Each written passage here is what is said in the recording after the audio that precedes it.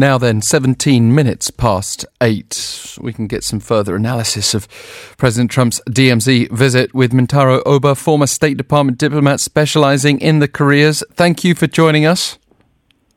My pleasure.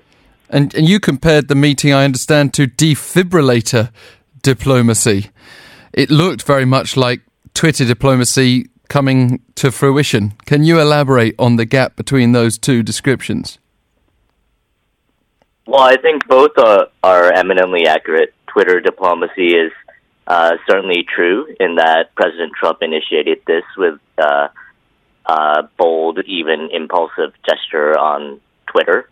At the same time, what I wanted to communicate with the term defibrillator diplomacy was that, like a defibrillator, this is just the latest in a cycle of injecting temporary energy into the process to revive it, but without addressing the underlying sicknesses or illnesses that bring the process to the brink of collapse every time.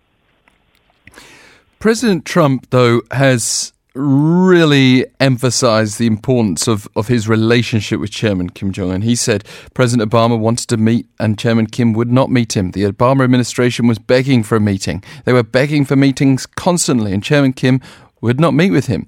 And for some reason, we have a certain chemistry. Considering you are a diplomat who worked under the former Obama administration, is there actual truth to what he was saying there, President Trump? I'm not aware that President Obama was ever seeking to meet directly with Kim Jong-un. I would say probably not. I do know that the United States, under the Obama administration, sought to continue engagement with North Korea at lower levels and at working levels, and they made a number of quiet approaches to North Korea. And I think that's probably what President Trump is referring to. Yeah. Why didn't we see any former US presidents, while in office, actually step into North Korea the way that President Trump did?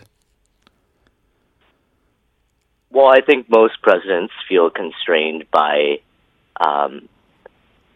the political pressures of how it would be perceived if they went to North Korea and were seen to give legitimacy to a regime that violates human rights and threatens the security of the United States and its allies, without achieving some sort of concrete concession or deliverable that justified them making that visit. So I think that's the main reason we did not see a sitting U.S. president go into North Korea before. And President Trump is fundamentally different and fundamentally unconstrained by those past concerns. Can you also just give us a sense of how the American audience has been responding, as general as that will have to be as an answer, especially given the context at the moment of the candidates on the Democrat side shaping up for the 2020 election? Well, I think it divides very starkly along political party lines in the United States. Loyal supporters of President Trump have pretty much always been engaged with this North Korean diplomatic process and believe in his ability as a deal maker and support what he's doing. On the other side, Democrats are keen to oppose pretty much anything President Trump does and draw a clear contrast, and so you saw Democratic candidates be quick to oppose it, and you saw people kind of in the Democratic progressive camp elsewhere oppose it very strongly. But a lot will now matter, even on the Democrat side. They won't be able to be too critical if we see some sort of breakthrough on the denuclearization front. And a lot will then go towards these next steps, which include, in the next 2 to 3 weeks, according to Trump himself, negotiation teams. The US side led by Stephen Biegun.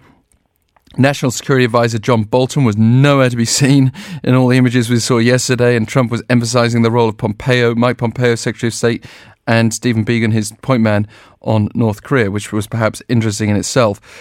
But how hopeful are you about working level talks now?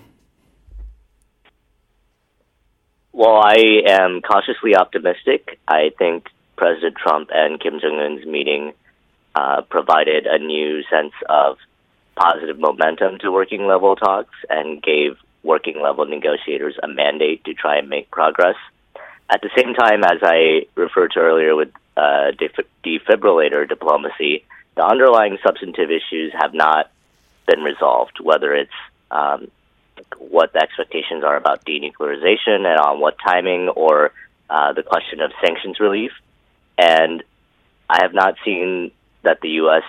has demonstrated the flexibility necessary to make working level talks a success. So I think a lot remains to be seen.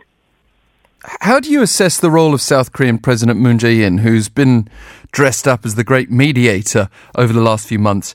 And he was there in the backdrop of that step over by President Trump. He didn't join himself in North Korea, but it very much mirrored what President Moon did last year at the border. And then President Moon was involved in that trilateral discussion, the first time we've seen anything of that nature. But, of course, you could read this both ways, but President Trump then was left out of the brief private meeting, quite a lengthy private meeting, but the brief press conference that we saw given by both Kim and Trump before they went into their nearly hour-long meeting. So the fact that President Moon was sitting in a room on his own or with his own people, does that strike you as being odd at all, or just very natural under these very strange circumstances? It strikes me as very natural. When it was 2017, 2018, and President Moon was the main person trying to make progress through inter-Korean diplomacy and diplomacy at the Olympics, he played a really central, pivotal role. But once a formal U.S.-North Korea diplomatic process started, I think the North Koreans did not want to deal with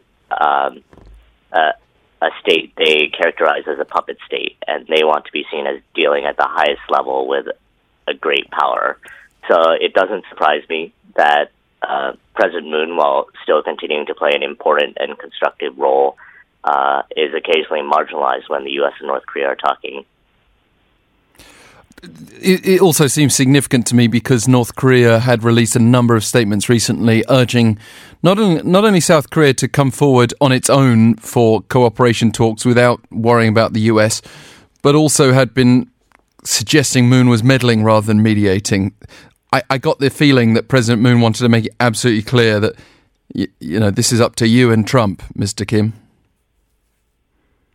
Right, and in my conversations with South Korean diplomats, I get the sense that that South Korea has made plenty of overtures to North Korea trying to get the diplomatic process moving. But in the end, U.S.-North Korea diplomacy is about the United States and North Korea. And I think Seoul has sort of resigned themselves to that fact and are just hoping that U.S.-North Korea diplomacy will create the conditions for inter-Korean rapprochement. And then President Moon did stand alongside President Trump at the very end of the meeting that took place, the private talks between Chairman Kim and President Trump. And President Moon was nodding as President Trump told the media what he's said many times already, that we haven't seen nuclear testing, we haven't seen missile testing. One of the journalists picked him up on that and said, well, we have seen missile tests. And President Trump said, well, that wasn't really a missile test. It wasn't what we consider to be a missile test. He said it's what everybody does. And that, well, I mean, there's some intelligence to suggest, in fact, that did involve ballistic missile testing, what the North did more recently, albeit short range. How should we respond to it? That's potentially an area where the Democrat side can legitimately criticize President Trump. Certainly. Missile tests of any kind matter. They help North Korea develop key technologies. But I can certainly understand President Trump's position. I think the North Koreans were very careful to conduct missile launches or whatever these projectile launches were that could be construed as not being of the caliber of previous launches, but still provided some raising of tensions and provocation to the U.S. that put pressure on them. And kind of coming full circle, just to conclude on the nature of President Trump's diplomacy, defibrillated diplomacy makes sense. Social media diplomacy also, as we said. It's a kind of showman diplomacy, but also relationship focused. And we've seen this with President Trump emphasizing that President Moon is a friend. He emphasized the great relationship he has with Chairman Kim, as well as Chinese President Xi Jinping. But then again, we hear of all the conflicts as well. It's a kind of odd situation. You've got President Trump walking alongside the man that leads a country that's heavily sanctioned by the US. You've also got all these other tensions at bilateral level with South Korea, and of course the China problems. How far, in other words, can a relationship take you in diplomacy? Personal relationships matter, but you can only go so far with a relationship. You also need to be practical and align your national interests and make smart decisions that produce concrete results.